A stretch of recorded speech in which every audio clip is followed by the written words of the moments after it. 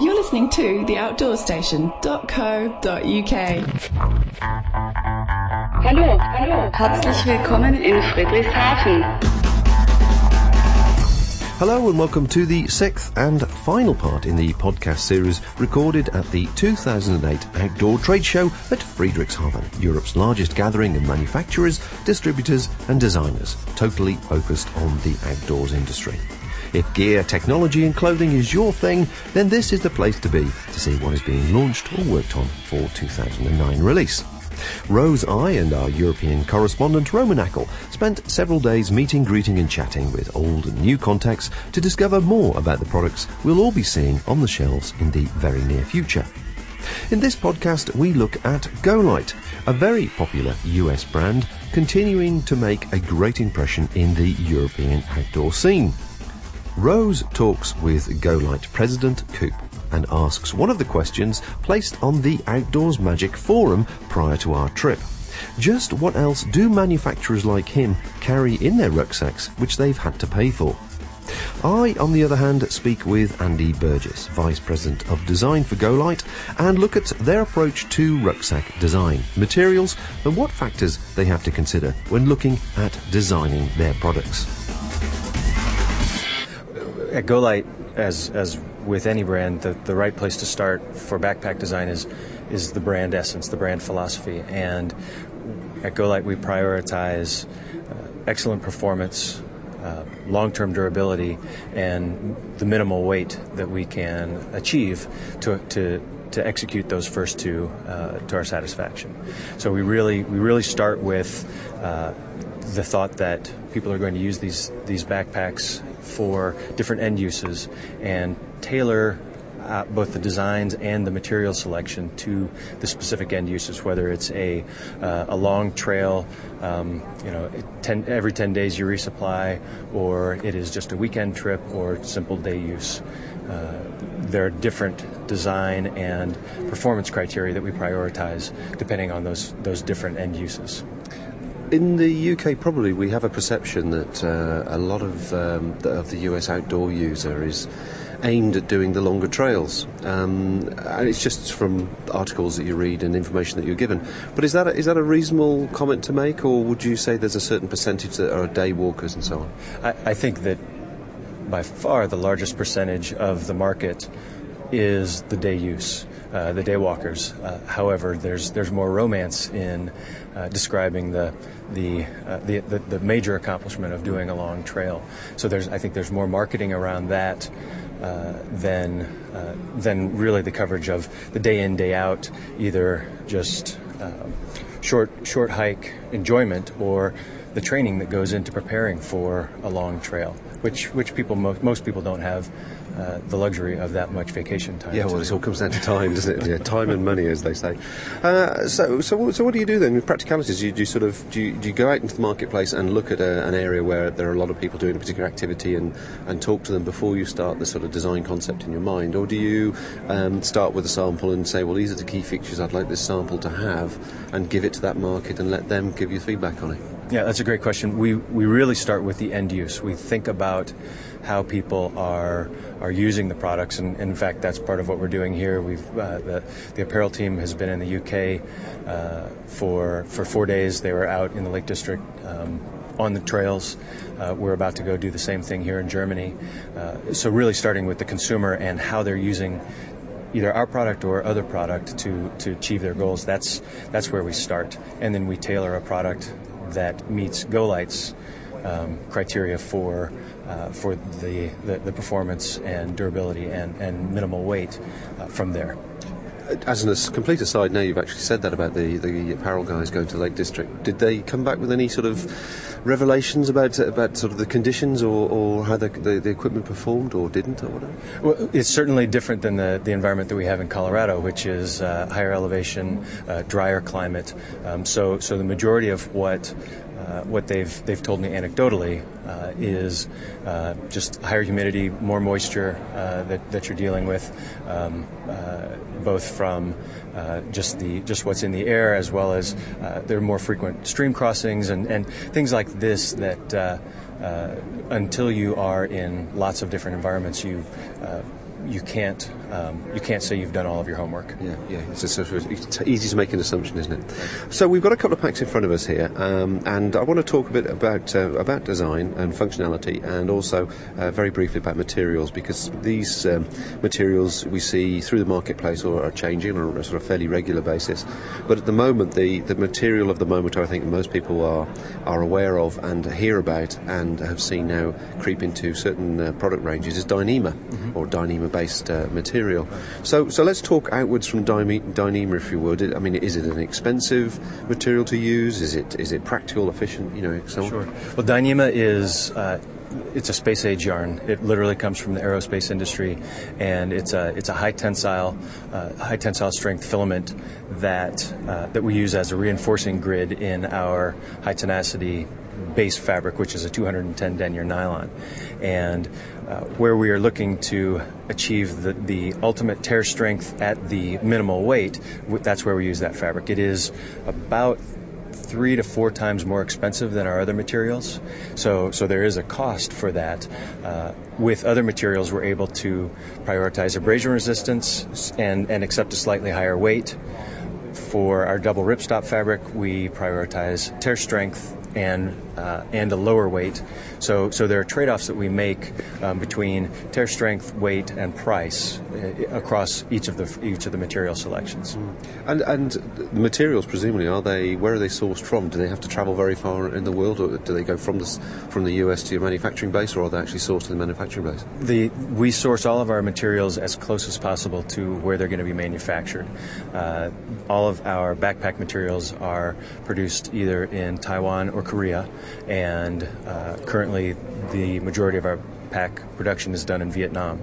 So we rely mainly on water transport, which is, as far as transportation goes, the most efficient, both from a cost and from a minimizing the environmental impact of the actual transit. Yeah. And we're definitely aware of Golite's intentions on that score. So what pack would you like to sort of just briefly talk about now from a design aspect or a functionality? Well, since we started with the Dyneema material, let's start with the Jam 2, which is the sort of the purest expression of the Golite principles in a backpack. It's the core of our line. If I were to describe only one pack, it would be the Jam, and it features a full body of the Dyneema grid stop material with upgrades for this season. We've enhanced the comfort of the back panel with a 10 millimeter aerospacer mesh that adds minimal weight but really improves airflow and the moisture management of the back panel, as well as just providing additional cushioning. We also have we've added pockets on the hip belt, which has been extended and has been lightly padded, as opposed to just being a dual layer of fabric, which in the past we really relied on the cradling shape of the hip belt. Now we've added a little bit of foam to that to protect the hip from the contents of the quick access pockets on the hip wings. So these upgrades, as it were, for 2009, have these come from user feedback, or is it sort of a design element that you're bringing to it? Yeah, no, all of these changes were directly requested either by individual users or by a string of retail buyer requests. And what we've learned so far in our preseason presentations is that most people are very pleasantly surprised at how minimal a weight increase we've incurred for the significant enhancement in both convenience with the hip belt pockets and comfort with the padding enhancements on the back and the hip wings. I suppose the other side of it is that you have to take into account the consumer has changing expectations every year, don't they? They as you say, they want the minimum weight aspect to be kept a sort of fairly high priority, but there's a change sometimes in trends of wanting that little bit more comfort, or expectations of hip belt pockets, for example, I know is very, very popular in the UK, primarily because that's once you've had a rucksack that's got it, you really miss it on everything else. Right. Yeah, the features that we really prioritize each season come from questioning everything. That relates to materials as well. So while we've added additional features, we've gone through in places that people wouldn't necessarily notice or wouldn't necessarily be obvious to them. We've selected new materials that perform even better from a weight and durability perspective, and employed them so that it has offset some of the weight gain from those other features too. So it's a series of trade-offs. The design element of particularly something like the Jam 2 now, you've obviously kept to the sort of original roll-top enclosure and so on. How do you feel about the pack itself, and how do the customers relate to it as a sort of a design object, you know?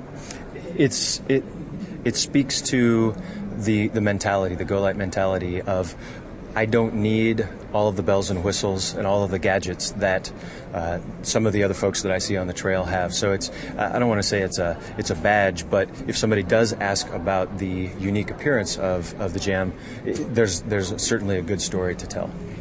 Right, moving up to the second pack you got here, which is the 2009 version of the Quest. Again, just if we can just talk aesthetically for a few moments about the actual concept and feel to the pack. The Quest is a more traditionally designed rucksack, top load, top lid, with a large front pocket, and both on the front of the pack and the back, where the suspension is also looking more traditional, with a more of a contour, molded foam, and a more substantial hip belt. It reaches out as more of a conventional pack, but then when you lift it, you realize just how lightweight it is. So the kind of the magic is on the inside with the framing and the material selection, but the feature set is much more familiar and potentially less of a transition from somebody who's decided to make the move into lightweight gear from more conventional gear. Certainly, I know from my own experience, it's been a very, very popular pack these last 2 years, and I can see it continuing that way for exactly those reasons. But if I could just ask you very, very quickly then, the material selection that you chose for the majority of the pack, just tell me a bit about that, because obviously it's not Dyneema, and I think when that first came out it gave people a bit of a surprise. Right. The main body fabric is it's called Velocity, and it's a proprietary weave of 210 denier high tenacity nylon that has a smoother face to it, which really enhances the abrasion resistance. So while the Dyneema has a tensile strength advantage over Velocity, this is actually a much more abrasion resistant material than the Dyneema reinforcement would provide. Okay, and then any alteration to actually the pack, what you've actually got it right in front of you? We've modified a couple of things for the Quest this year. Instead of the watertight zippers without a rain flap, we've gone with a standard zip and rain flaps. This is something that we learned from long-term, 5,000-mile use on packs, that the zippers were the weakest link in the whole construction, and so we looked to enhance that. Other than that, a lot of fine-tuning of the fit, just so that we fit a broader range of people more comfortably, and just more ergonomic and lighter weight buckles that also are stronger, things like that. All of the features have been just tweaked and fine-tuned to improve them, but maintain all of the functionality that people have really appreciated over these last couple of seasons. Well, certainly, as I say, it's been a very popular pack, and I guess you expect it to continue so. Has the response to it here in Friedrichshafen been good? It's been very good. With these updates, both aesthetically and functionally, people are just very, very pleased with the changes that we've made. Because, again, most of them came directly from user and retailer requests.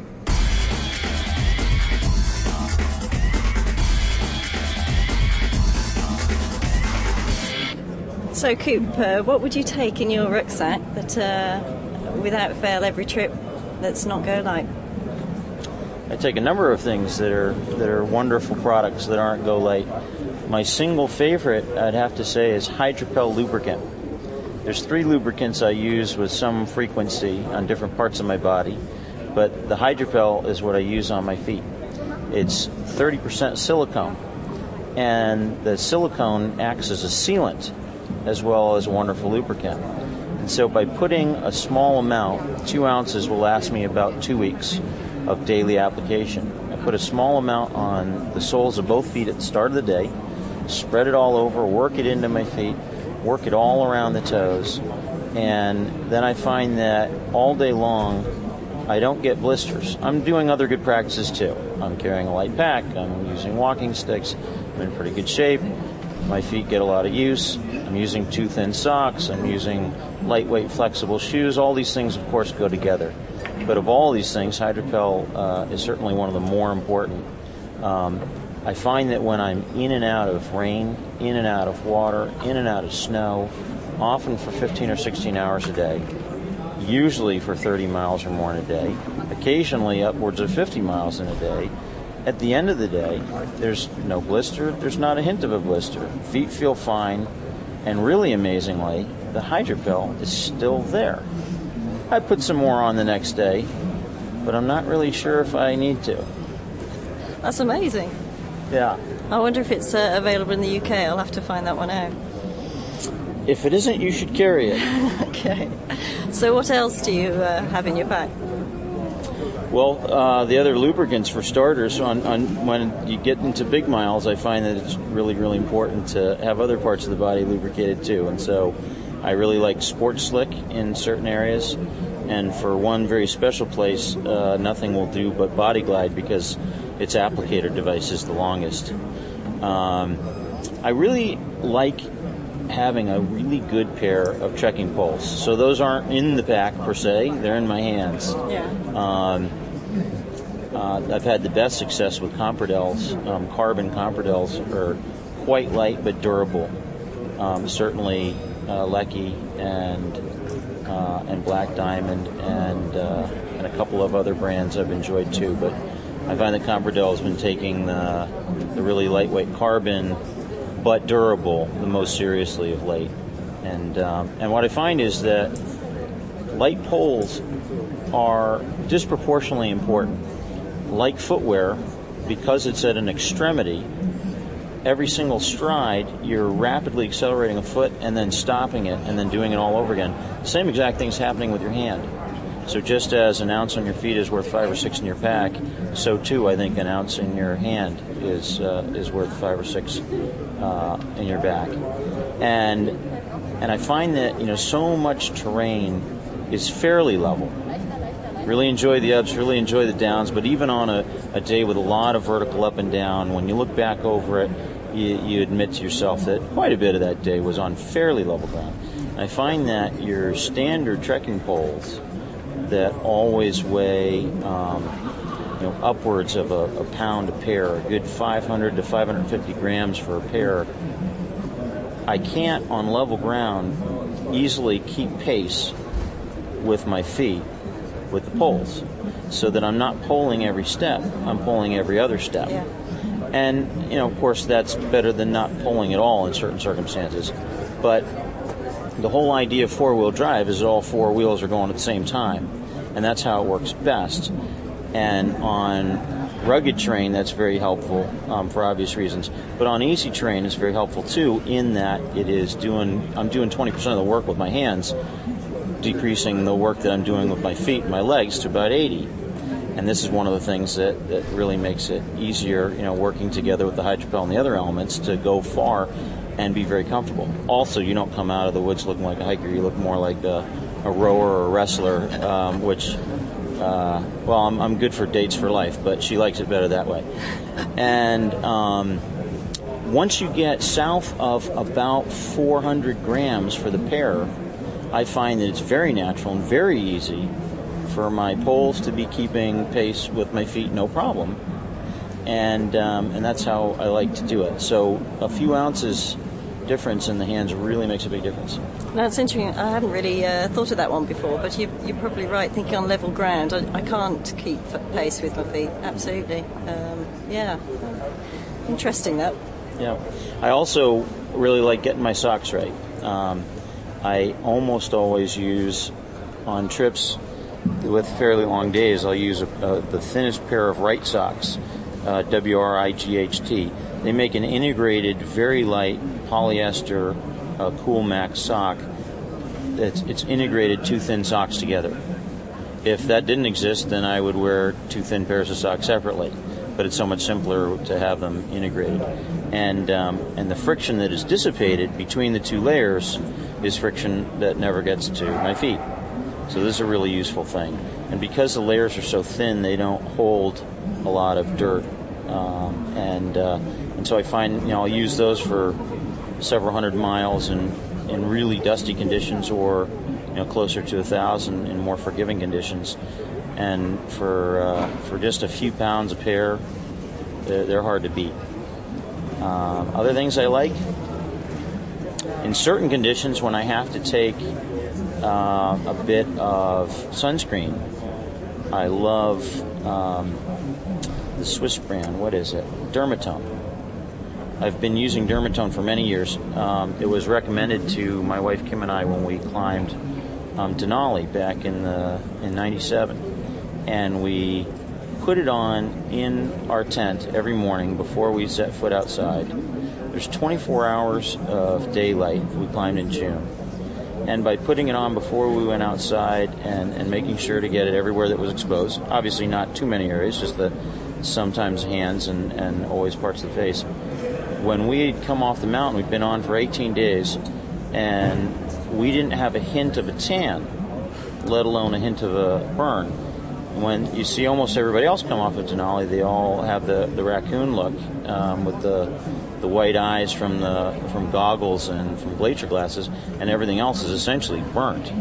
And so people didn't even believe that we'd been on the mountain, let alone that we climbed the mountain, until we showed them our pictures. And also we would open our mouths and they'd see that our tongues and the roofs of our mouths and our gums were all burned, but nothing on the outside. So, and all that without feeling greasy or uncomfortable in any way. I'd still rather not have it on than have it on, but if you have to put it on, this is really amazing stuff that doesn't get in the way. So I like Dermatone. Well, sounds great. Any other little hints and tips of favourite items? I love Aquamira water treatment. It's just about 60 grams for the whole kit. Treats 120 liters at full strength, which is good, obviously, for quite a few days. I find that there are many conditions where the water looks like, you can see the source. You can see that it's fine. You know that you don't have to treat it at all, but I do.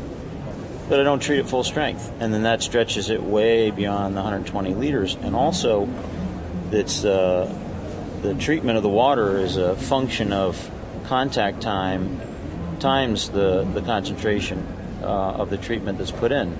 And so, a good third of my water on a typical trip, I'll be treating at the end of the day and having in camp and starting the day with it. Well, the contact time with that's going to be 6, 7, 8, sometimes 9 hours.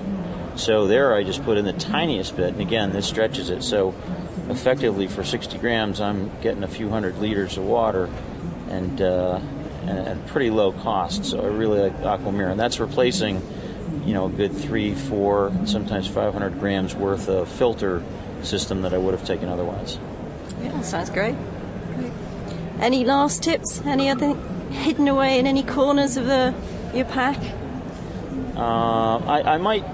Yeah, well, one last piece that really makes a big difference is there's only 2 things I was issued by the military that I continue to use in a really lightweight hiking kit. One is an Esbit stove, invented by the German Army way back, and finally by the time that I got to be in ROTC, Americans finally gave up trying to better it and just adopted it.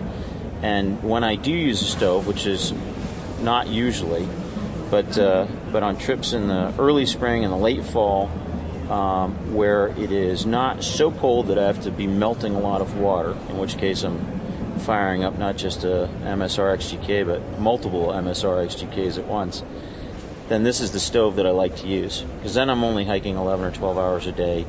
I'm awake for 3 or 4 or 5 hours with the sun down. Sometimes I like to hike at night, but often enough I'd rather just have a big, huge meal of pasta and lots of different things in it. And then the Esbit stove really comes into its own because it's just a few ounces. It's totally indestructible.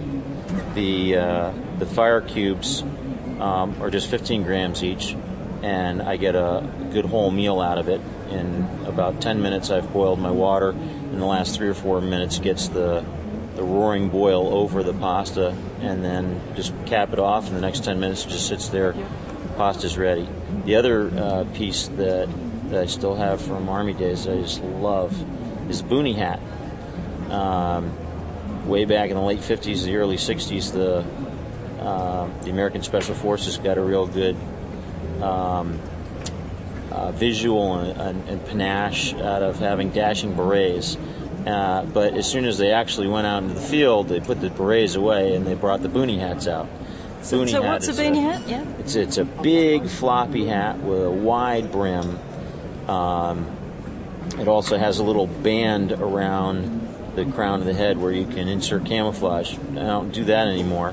But to have the big hat with a good amount of room in it, which is cooling, big brass eyelets on both sides, a pair of them that lets a good amount of air through, and then just the right amount of width to the brim. It's quite large and effectively covers the neck area and all the way down the chin, the nose, the ears, everything on you. The only time it doesn't give you full coverage, the sun is so low in the sky that it's not really an issue at all. I put the boonie hat on, and everything is just great, except the pictures.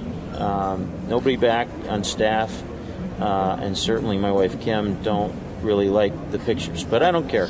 And it's interesting that when I look at some of the other people who are pushing the edge in different directions in lightweight hiking,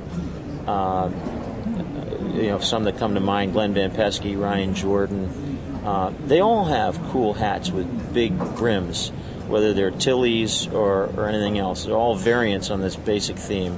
And so in a world full of people that are running around with 20, 30, 40 grams of hats, I'm quite okay with 100, 110 grams of a big floppy hat. That's interesting. I think Bob would like that because no matter what, he always has at least one hat, if not 2 or 3 with him. He's got a bit of a thing. I tease him mercifully about it, but that's really nice to hear that you hold on to something you've had for a while and take with you. Almost, it sounds like it's sentimental. Almost, you need to take it with you. Yeah. Well, but it's not just sentimental. The few times I leave it behind, I find that I'm sorry. This spring, for instance, I was on the Appalachian Trail down in Georgia, and I've always thought of the Appalachian Trail as the Green Tunnel that I used to hike when I lived in the East. But in April and late March in Georgia, the leaves aren't really out yet, and so even though the forest is thick, the sun was coming down, and I had left my boonie hat in Colorado, and consequently, I had to pull my hood up every single day, all day. And of course, that worked for the most part. Didn't give me the coverage on the front of my face that I'd want. But it has nowhere near the ventilation capability that just throwing a big floppy brimmed hat on. The only other thing I just want to mention is, as always, we talk gear, and it's easy to get excited about it when you manufacture it, and you design it, and you live it and breathe it.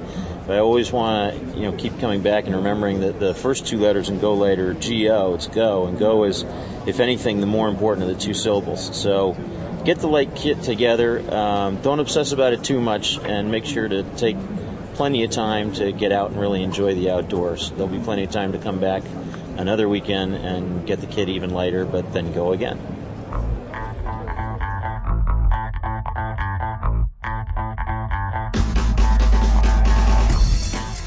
Thanks for joining us in this podcast, and thanks also to Coup and Andy for taking a few moments away from their busy schedule at the show. And that brings the 6-part series from Friedrichshafen to a close. I hope you've enjoyed the mixed and varied content, and we've explained more about the background to various products and manufacturers. There's plenty more coming on a whole range of outdoors topics from the Outdoor Station, so please make sure you keep an eye out for more podcasts. Or you can subscribe to the RSS feed in iTunes and never miss out. Details can be found on the Outdoor Station website. And so, until next time, folks, we hope you've enjoyed the series. Do drop us an email to info@theoutdoorstation.co.uk with any feedback. Take care and enjoy the good weather. This independent programme is produced and hosted by theoutdoorstation.co.uk.